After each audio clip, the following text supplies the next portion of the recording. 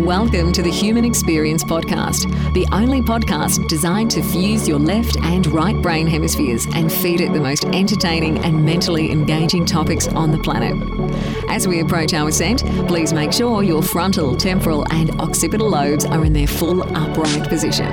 As you take your seat of consciousness, relax your senses and allow us to take you on a journey. We are the Intimate Strangers. Thank you for listening.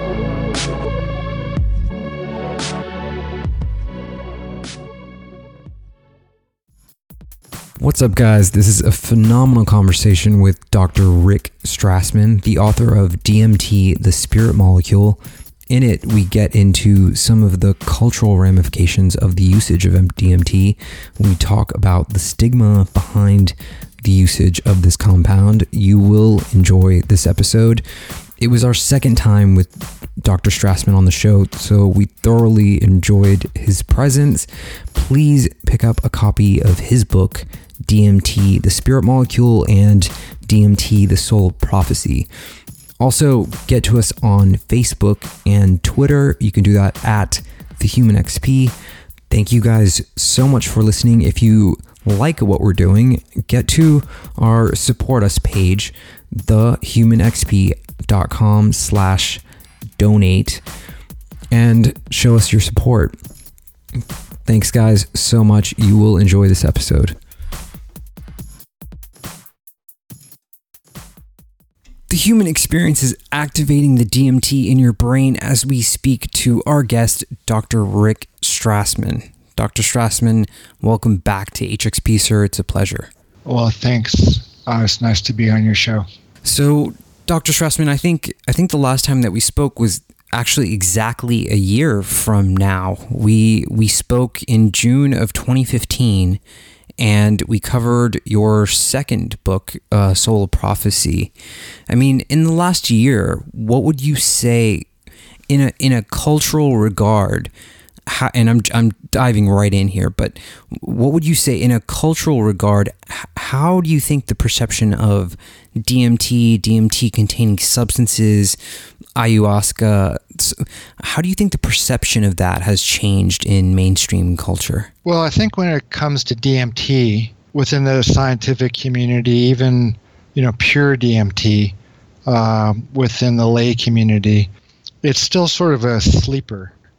Relative to ayahuasca in particular, and, relative to other drugs like, psilocybin, which are getting a lot of airtime within the research community, and LSD is beginning to get some attention within the academic world as well.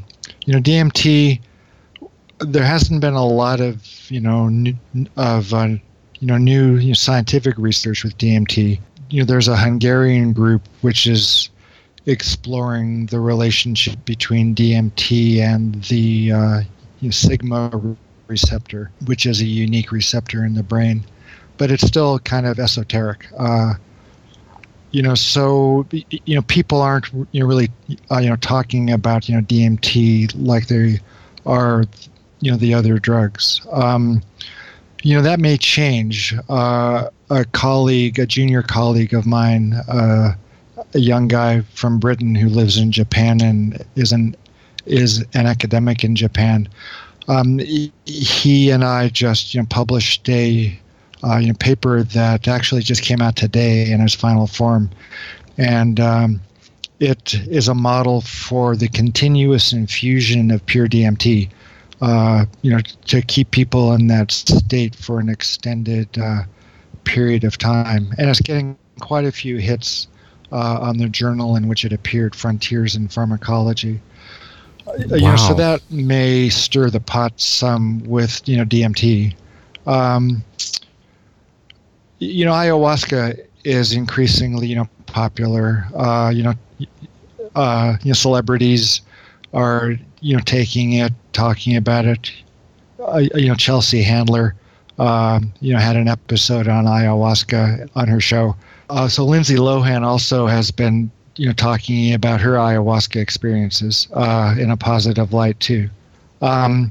With respect to my work, it's been kind of a lukewarm reception because of my attempt to bridge the world of the Hebrew Bible with the psychedelic worlds. There's still, and probably will always continue to be, a fair amount of friction between those with an interest in the psychedelic state and the psychedelic drugs, and the at least their view or their perspective or their understanding of traditional Western religions like Judaism, which is the entity whose sacred book, spiritual book, I've tried to relate to the DMT experience. But you kind of are known for breaking the door open on DMT research. I mean, you kind of bridged that gap that people recognize your work as revolutionary in regards to DMT, the spirit molecule. I mean, that's kind of all I hear about when I hear about DMT. Right. And my current work, or the work I've been applying myself to for the last, almost 20 years now, is to take the DMT story further. It kind of addresses the reason people take psychedelics. I mean, a lot of people take these drugs and want these kinds of experiences for enjoyment, for pleasure, to increase their artistic or emotional appreciation of things. But there will always be a fairly large minority of people that are interested in the spiritual properties of these drugs and the states that they provide entrance to. And my work kind of takes it into the realm of the Hebrew Bible, as opposed to the most common religious metaphors or religious models, which are Buddhism and Latin American shamanism. I mean, why did you, if I can ask, why did you go there? I mean, why did you take it into this Judaism aspect? I mean, why go from DMT, the spirit molecule, to DMT, the soul prophecy? Well, I kind of, began the DMT work from a Buddhist spiritual model. I had been, steeped in Zen practice and study for over 20 years. And I was expecting a particular type of religious or spiritual experience as a result of DMT administration consistent with the Buddhist Enlightenment experience, Kensho or Satori. And that state is one of emptiness. There's no words, there's no physical sensations, there's no content, there's no visions, there's no feelings, there's no concepts. There's a unification of one's personality, or a obliteration, or a merging, or a unification of one's individual personality with the ground of all being, which could be verbalized or expressed as the white light. The expression in Buddhism is emptiness, or sunyata. So those were the kinds of experiences that both myself and the volunteers were expecting. I mean, I was coming from a Buddhist background, and most of my volunteers also had some experience with Eastern religions, Eastern religious practices. But the state which the high dose of DMT occasioned was anything but like the Enlightenment state. It was full of content, feelings, ideas. It was a densely populated world of light where people interacted with the contents that they encountered in that state. The personality was maintained. There were interactions. There were questions and answers. There was healing and harming, all kinds of things, which were really extremely at the opposite end of what both I and the volunteers were expecting. So that was one reason I started looking for other models. I'm very curious about this. I mean, it seems very interesting because DMT has such a profound difference between its other drugs. I mean, and as you said, I mean, there seems to be a whole world, a content world of material, of interaction, of something. I mean, just to ask you directly, do you believe that we could be maybe moving into an alternate dimension as we ingest this compound? I think that's obviously the most important question, or at least one of the most important questions that's raised by the DMT experience. Are the contents of the visions real, or are they just a hallucination? And I just don't think we can decide, but I think we need to keep our minds open to any and all possibilities. When I concluded the first book on DMT, The Spirit Molecule, I proposed that perhaps DMT changed the receiving characteristics of the mind-brain complex and allowed us to perceive normally invisible worlds like dark matter or parallel universes. So it's conceivable that one could develop a camera, let's say, that could peer into dark matter, take pictures, and then compare perhaps the contents of dark matter with the contents of the DMT experience. But even if that were possible, it's quite a long ways in the future. And it might explain the mechanisms by which we could perceive usually invisible worlds, but it wouldn't necessarily address some of the larger questions, like why are things configured in this manner? Why doesn't giving DMT make us grow an extra nose or something like that? So it seems that the presence of DMT in the human body as a naturally occurring compound and the effects of DMT seem to indicate that there's a reason for DMT being in the human body, which is to provide access or a means of contacting these normally imperceptible worlds, incomprehensible worlds. They could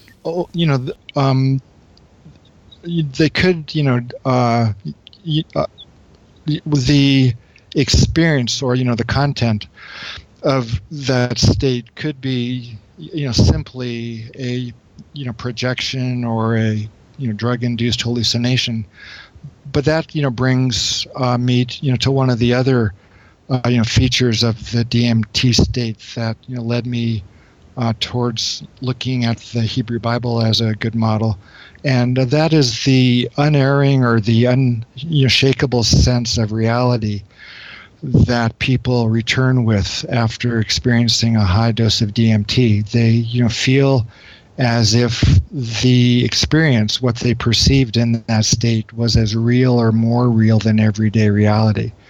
And the Buddhist model, and even the other two models that I brought to bear, the psychoanalytic and the psychopharmacology models, all three of them propose the basic unreality of the DMT world. So that was another reason that I wasn't quite satisfied with the Buddhist model. Well, on the Latin American shamanic model, proposes the reality of the worlds one encounters on ayahuasca, which contains DMT, but there isn't really much of a moral background which one could really kind of rely on within Latin American shamanism. There's a connection. I mean, there's all of these states. I mean, if we're meditating, these out of body states, near death experiences, and I mean, can you clarify this for me? I mean, is this true? The myth that says that there's a sort of DMT release at the moment of death. Have we measured that? Have we been able to analyze that? Is that real? Is that a true thing? No, it still is it still occupies the position of an urban myth, as it were. I speculate in my DMT book that perhaps the stress of the dying process might be sufficient to increase the natural production of DMT, but we still don't know that. I also speculate in the book that the time of birth is also associated with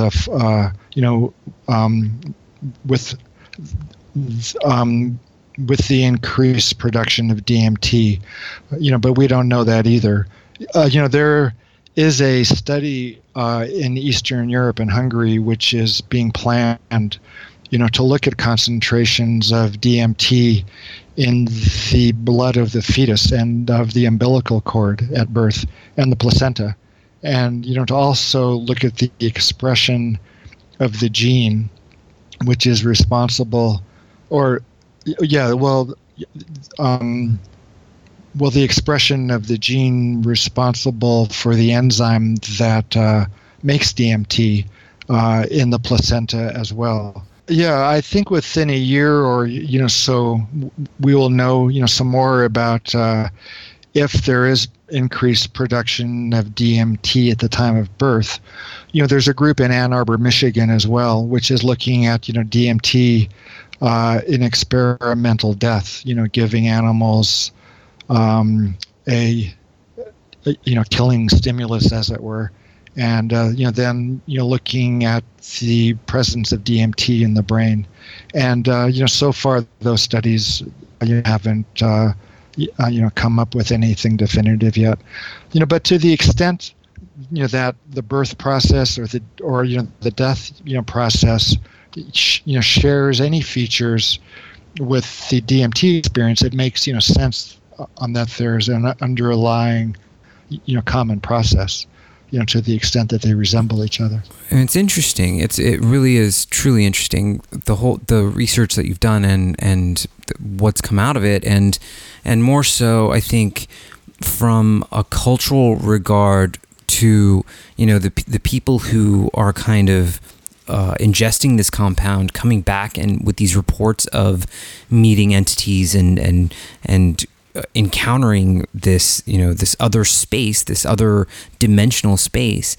It's fascinating. It's remarkable that A, this compound exists, and B, that it exists naturally occurring in our bodies. So, the only thing that we're doing, drinking ayahuasca, is preventing the breakdown from it breaking down in our stomach while we drink this tea, right?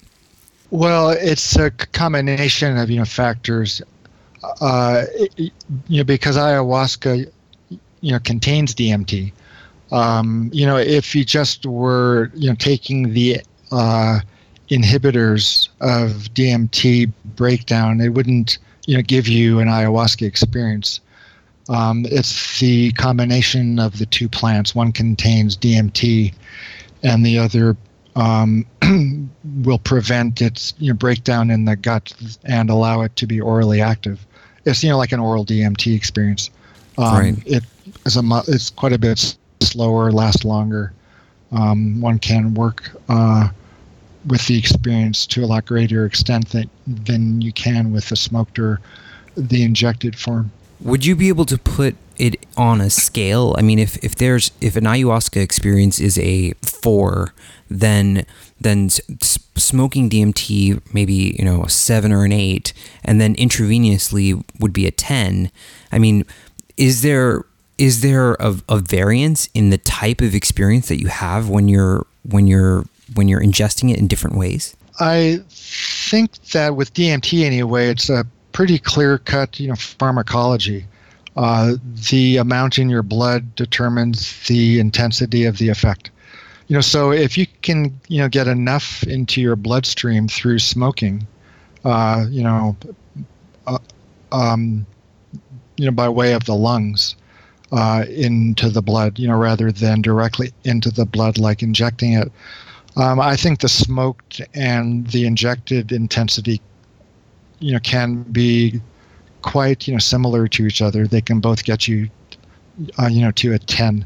And I think also, even with ayahuasca, if you can attain the same levels in your blood of DMT, which would be attained with smoking or injecting it, you would have a comparable level of intensity.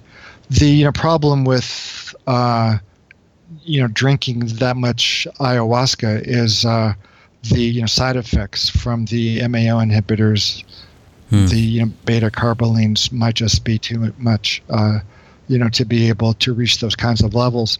But still, I've heard, or there's plenty of reports of people who drink DMT who describe experiences as intense, as fulsome, as complicated, articulated, comprehensive as anything one encounters with the smoked or injected form.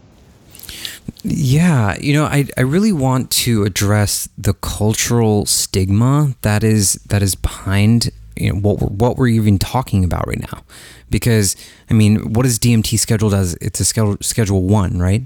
So obviously there is something happening here that we can learn from, and from my understanding of a Schedule 1 substance, there's no use or beneficial use for a Schedule 1 compound.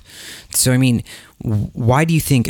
There seems to be this vast spiritual learning that we're capable of by ingesting a compound, and yet people are afraid because it's labeled a Schedule 1, because the government has declared it illegal, and people are afraid to talk about it. When I post this episode, it's going to be labeled a drug episode, and it just that stigma, that cultural idea bothers me. And why do you think that is occurring? Why do you think that our society is still plagued with this idea of not being able to accept DMT as a resource? Yeah, a few years ago, there was a New York psychiatrist named Gerald Clerman who coined the phrase pharmacological Calvinism. I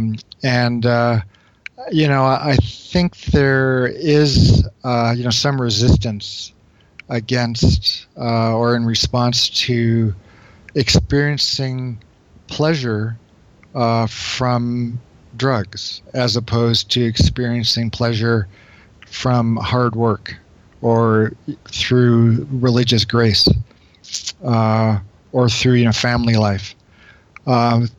So the whole notion of pharmacological Calvinism is you only use drugs to cure illness.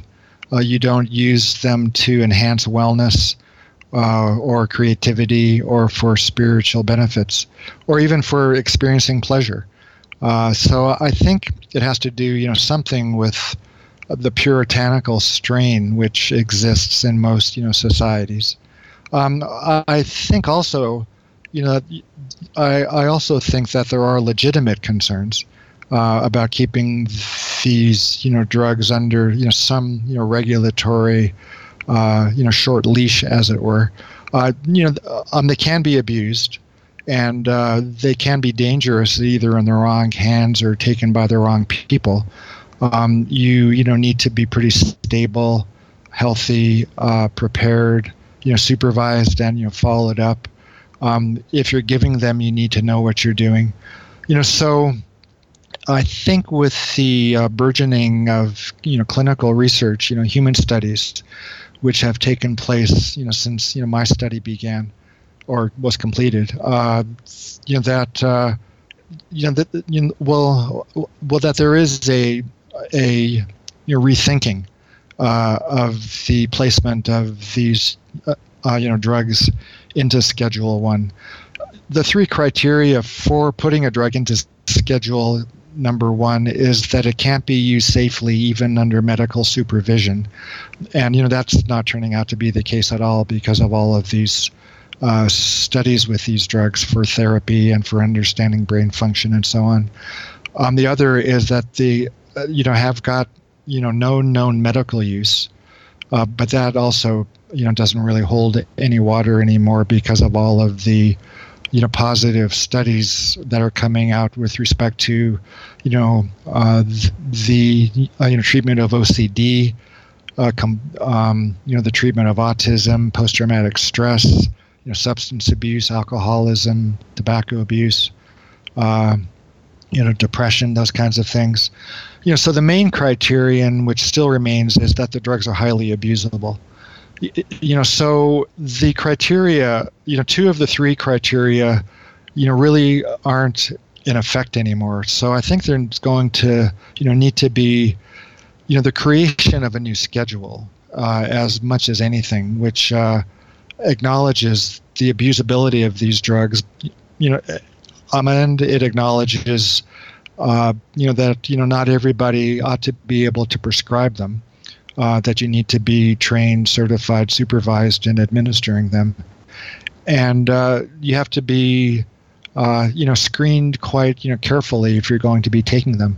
And I don't think that, necessarily is going to keep them in the hands of the elite, but it would at least provide some, would provide some oversight. And, people are going to be taking whatever drugs they want in, whatever circumstances, that they feel like. But, if you could conceive of a new schedule where these, drugs could be taken for any number of reasons, for therapy, for spirituality, for creativity, in specialized, centers, let's say, with specially trained individuals, it would provide an option, for the use of these drugs in a, wider arena, than is currently the case. And it's remarkable because in any corner of any major city, you can buy alcohol, you can buy cigarettes. Alcohol turns people into complete idiots, and it's just the most vile substance available, and yet it's readily available to anyone and everyone. And I just feel like the system is so completely backwards, and we've been so programmed and so stigmatized by the quote war on drugs, which in my opinion has been an abject failure, and classifying people who explore, who decide that they wish to explore these compounds. Let's take ayahuasca for example. The people that I know who drink ayahuasca have reported remarkable changes in their lives. They are completely different people by drinking this tea, this combination of this MAOI and DMT. And how is that? How is it possible that someone can realize that alcohol is a poison, that they can move into a healthy lifestyle, that they can change their work habits, that they can find new ideas? Even Albert Crick, the guy who visualized the DNA molecule, admittedly he was microdosing LSD at the time that he visualized it, right?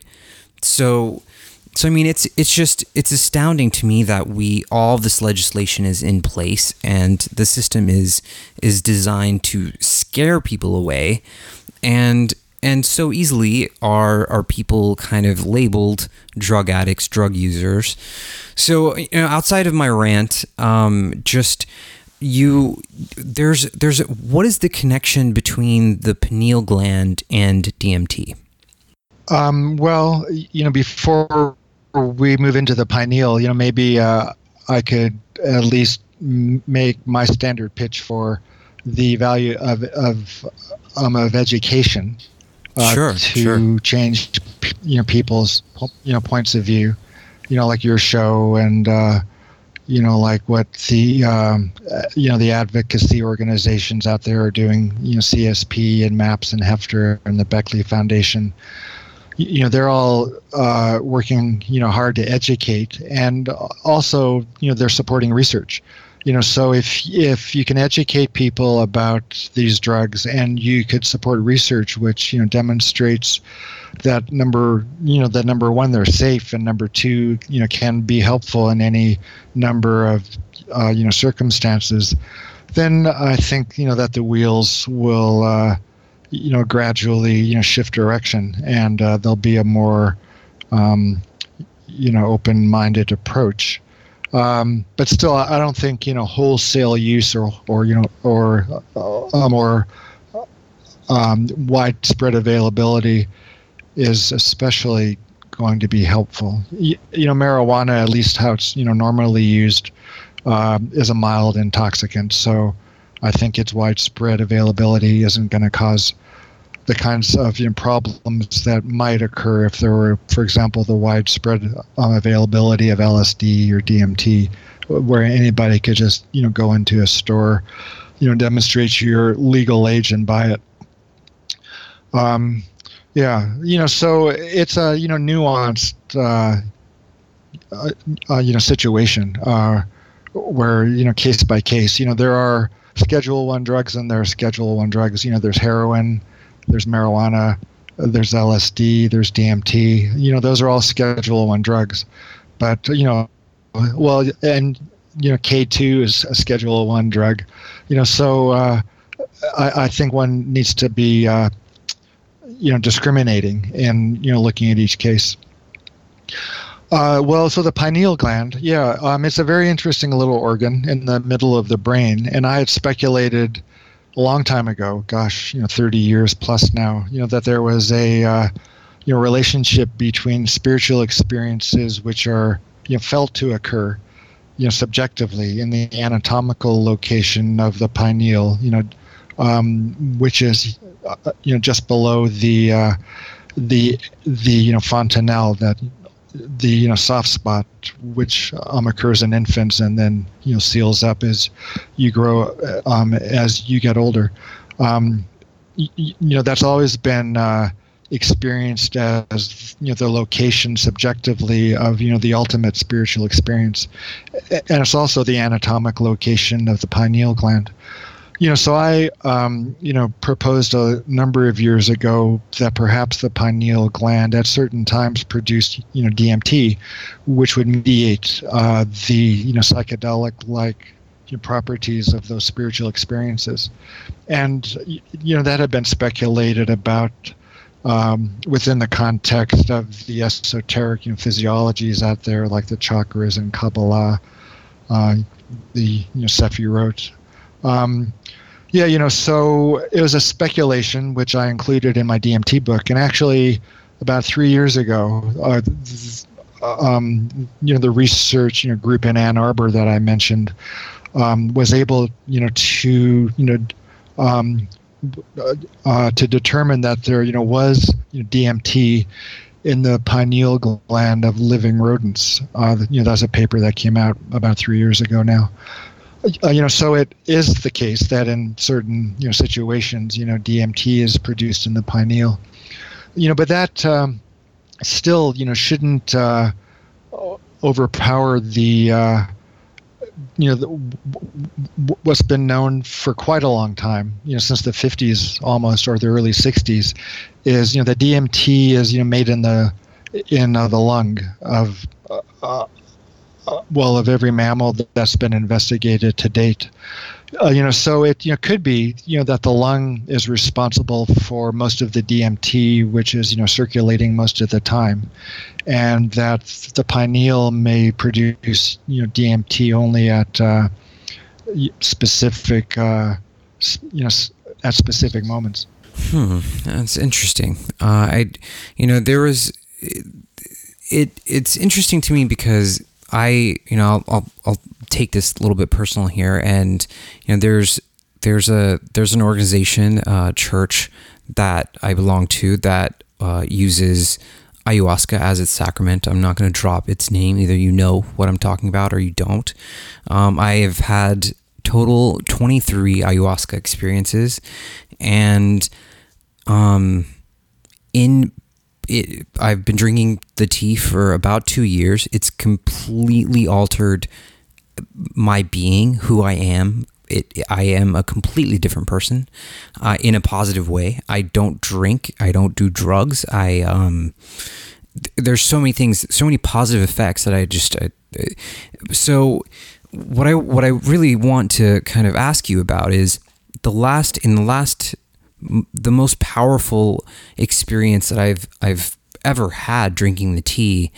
There was a point in which I encountered an intelligence. It was, I don't know how to describe it to you other than it was just the most profound, the most deep.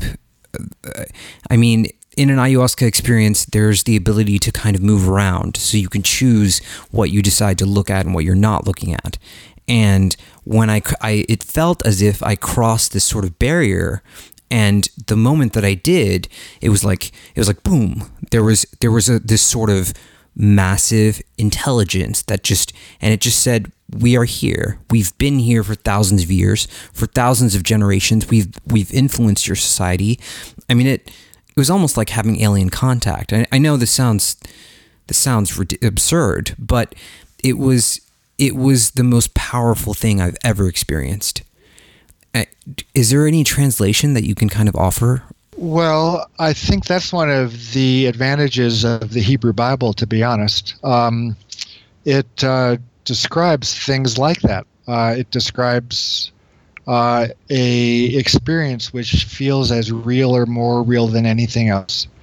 It describes encounters with super powerful and intelligent beings who are usually invisible, with whom we interact and who influence our lives and our world and history and biology in all manner of ways. And it also establishes a theological hierarchy and a moral scaffolding that you can use in interacting with these beings, asking them questions, understanding their answers, and then bringing back that information in a communicable way. Yeah. I mean, there was definitely an exchange of information, and I mean, I don't want to get too deep into this just because it's highly personal for me, but there was a remarkable feeling or profoundness that I felt after the experience, in which I felt connected to all things, and there was a beauty, there was a true sense of joy, just the wonder that I felt through that experience, and the interconnectedness that I felt through just simply being alive, just simply being able to breathe air, that renewed my sense of life, that renewed my sense of purpose. And so, I mean, and if you look at the state of ayahuasca tourism, and the people who are failing, there's Western medicine is failing to cure these mental diseases, and which is why you see organizations like MAPS and the Hefner Institute and the Beckley Foundation, which are creating doors for us to move through, so that we can heal PTSD and these psychological disorders that have plagued our Western culture, stigmatized society for generations now. Well, you're speaking about the good effects of psychedelics in this particular case, ayahuasca. But I think it's important that one not gild the lily, as it were. These drugs can be misused by either people taking them or people giving them. Albert Hoffman was a Swiss German who discovered or invented LSD, and one of his best friends was a former German soldier who served in World War I, named Ernst Junger, who was a poster child for the Nazis, and even though he's passed away, continues to be an inspiration for any number of neo-Nazi groups. And Albert Hoffman and Ernst Jünger used to take LSD together, several times, and you kind of wonder what they thought about or talked about or hatched in the process. And I've seen people become horribly sadistic and abusive who take psychedelics. And I've seen people, give, psychedelics to, mess with people. So I think your experiences and, those of the, research, subjects who are experiencing benefit, they bespeak the importance of, set and setting. The intention and the background of the, people taking the drugs, and the physical environment, and the set of those giving them their desires and intents for for giving the medications. Is it to heal, or is it to harm? Is it for therapy? Is it to have sex with somebody? So I like to think of these drugs as tools. And very strong tools, like nuclear power. In a way, it can produce electricity to power a hospital, or it can blow up a big city and kill hundreds of thousands of people. So I think these are very powerful drugs, which both can be extremely useful, but also can be just as destructive if they're misapplied. Yeah, absolutely. And I really think, I agree with you. There should be a cautionary note for, anyone. And I have heard stories about these people who are, on this sort of sexual conquest while, they're handing out psychedelics, which is just horrible. But essentially, I think the people who are studying these compounds and truly believe in them, I think we are explorers. And I think essentially we are looking for answers. We're trying to find, we're looking to answers of life's mystery. And I think one of the most intriguing compounds on the planet happens to be DMT.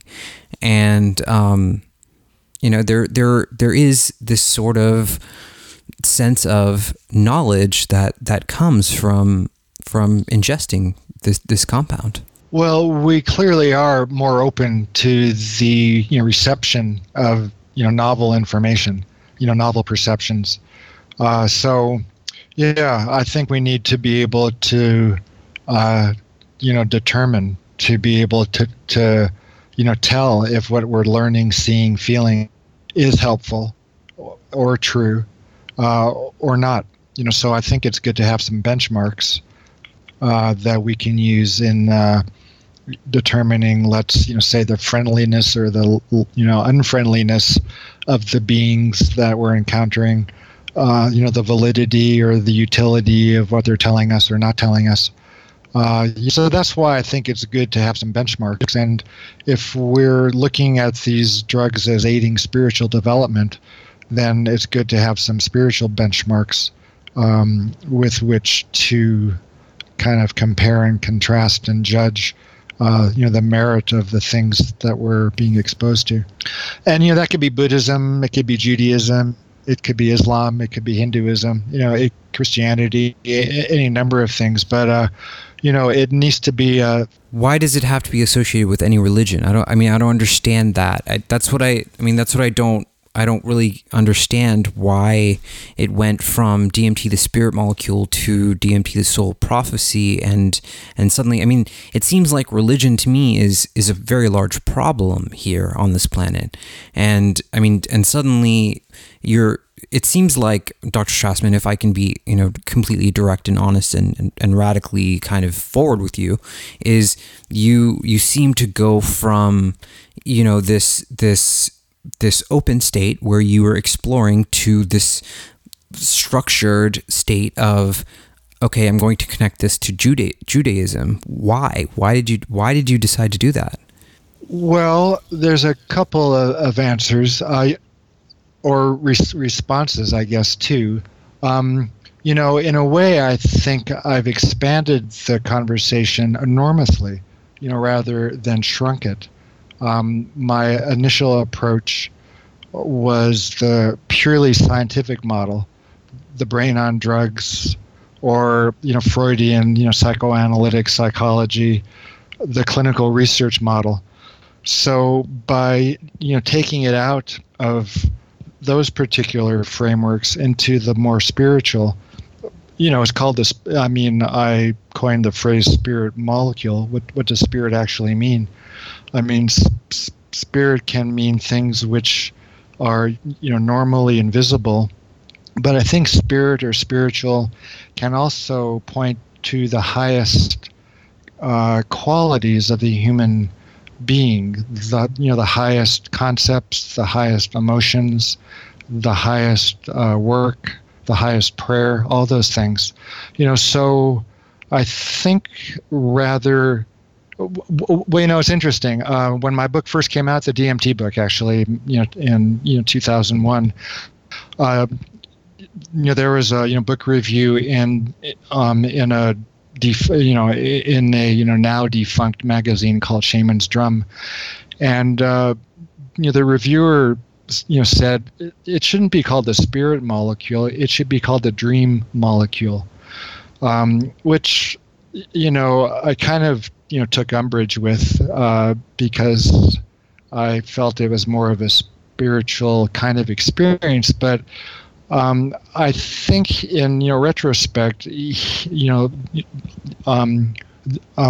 the reviewer was onto something, because I was still working within the brain only model, and even with my theory about dark matter and parallel universes, it was still sort of a bottom up approach, like our brain changes and then is able to perceive things, and that's just how it is.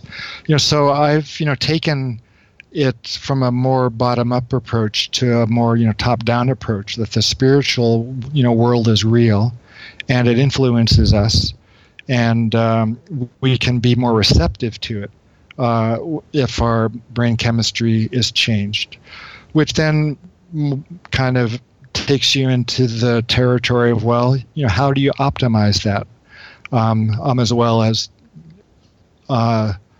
trying to understand some mechanisms by which that could happen. So the way of optimizing it is by looking toward systems of thought which have also addressed spiritual questions, things which aren't which are not normally visible, and which influence our everyday life behind the scenes, as it were, that we're able to make contact with every so often through the altered states, which are made available to us through either drugs or prayer, fasting, those kinds of things. So I think it's, when you were talking about religion being a problem, I think it's really important to distinguish between, two different kinds of religion. There's, one religion or one, definition of religion, which Spinoza and I, call, superstition, the religion of the masses, which is what is imposed on the masses by the clerics, mm-hmm. who demand, or who are interested in power and money, mm-hmm. and that is the more kind of superstitious religion, which mostly has been created and is sustained as a means of political control. The other religion, though, is what Spinoza used to call the religion of the elite. And one comes to the religion of the elite, or an adult religion, or a mature religion, through the observation of nature, through understanding and probing into the nature of reality, and then being puzzled by and looking for some answers to the questions that come as a result of a careful investigation of both nature, which includes us, our mind, and our human relationships, and the the medievalists used to prescribe a course of study which was necessary before one could actually begin to study religion. Things like first really being able to to master mathematics and grammar, physics, natural science, astronomy, philosophy, those kinds of things. Those were the requirements to be able to then begin exploring the mysteries which would be revealed through religious and spiritual study. And that clearly isn't the kind of religion that most people think of, but that's the kind of religion that I think one ought to consider when attempting to make sense of and integrate the full spectrum of the spiritual perceptions and ideas which come to us as a result of a big psychedelic experience. Yeah, I understand. And just to wrap that segment up, I can't believe I'm doing this, but I'm going to. Just to quote Karl Marx, religion is the sigh of the oppressed creature, the heart of a heartless world, and the soul of soulless conditions. It is the opium of the people. And that quote has floated around for a while. I mean, people call it the opiate of the masses, but I think I understand the difference of what you're saying. I think and I agree, and I've read Spinoza enough to know, the difference between, okay, there's a religion that is designed to control and oppress human beings, to control them. It is the opiate of the masses, as Mr. Marx kind of tells us. And then there's another which I would regard as more esoteric, as more occult, more hidden, and that is designed to kind of bring us into these spiritually aware states, and that is designed to better our lives, and in a way that we're not indoctrinated. Right, and I think when it comes to looking at spiritual texts, it isn't like they're a cookbook or a John Grisham novel. They can take years to crack. Like for example, the Book of Genesis, which I've been reading real carefully. It took me like a year to read the Book of Genesis, and really understand what it was trying to say. Like it isn't that the universe was created in 100 and whatever 68 hours, but that there were stages in the evolution of the universe from the Big Bang up to the present day. 7 stages, and that's a special number, special way of dividing things. Mm-hmm. So you really need a scorecard or a program, a number of programs to be able to tell what is actually being described. And I guess that's what you're talking about with the esoteric model. That you really need to be able to dig below the surface of the text and the words to understand what's being said. Yeah, certainly. And which is one of the points that I like to make in my new book, The Soul of Prophecy, is that the text, at least in the case of the Hebrew Bible, is a prophetic text, which was transmitted received in a prophetic state of consciousness, which I think I demonstrate pretty convincingly. Shares a lot of features with the DMT state. So if that's the case, then the closer that you are to being in a prophetic state, the more the text can resonate with your own mind, and you can understand deeper layers. So that's one of the I'm sure bound to be controversial suggestions that kind of grows out of my book is if you are in a slightly altered state brought about by the psychedelics, which overlaps or shares some features with the prophetic state, then the text begins to make more sense than it normally would. So, Dr. Strassman, try it. The next time. Go ahead. Well, the next time you're drinking ayahuasca, and you get home and you're still kind of altered, open up your King James Bible and read the first couple of chapters of Genesis and see if it makes any more sense than it did before. I'll keep that in mind. I mean, Dr. Strassman, we're right at the end here, and I just want to ask you this one last question. You're what? You're 64, 65 years old now? 64. Okay, so you're 64 years old. I think your research you've defined your legacy. The DMT, the spirit molecule, is known by anyone who is studying these compounds. Has there been any point in your career, in your life, and I'm sure you have a long life ahead of you, but I mean, is there anything that you kind of would go back and change, go back and alter, go back and just make different? Is there anything that you would tell your younger self while you were researching these compounds? Anything different?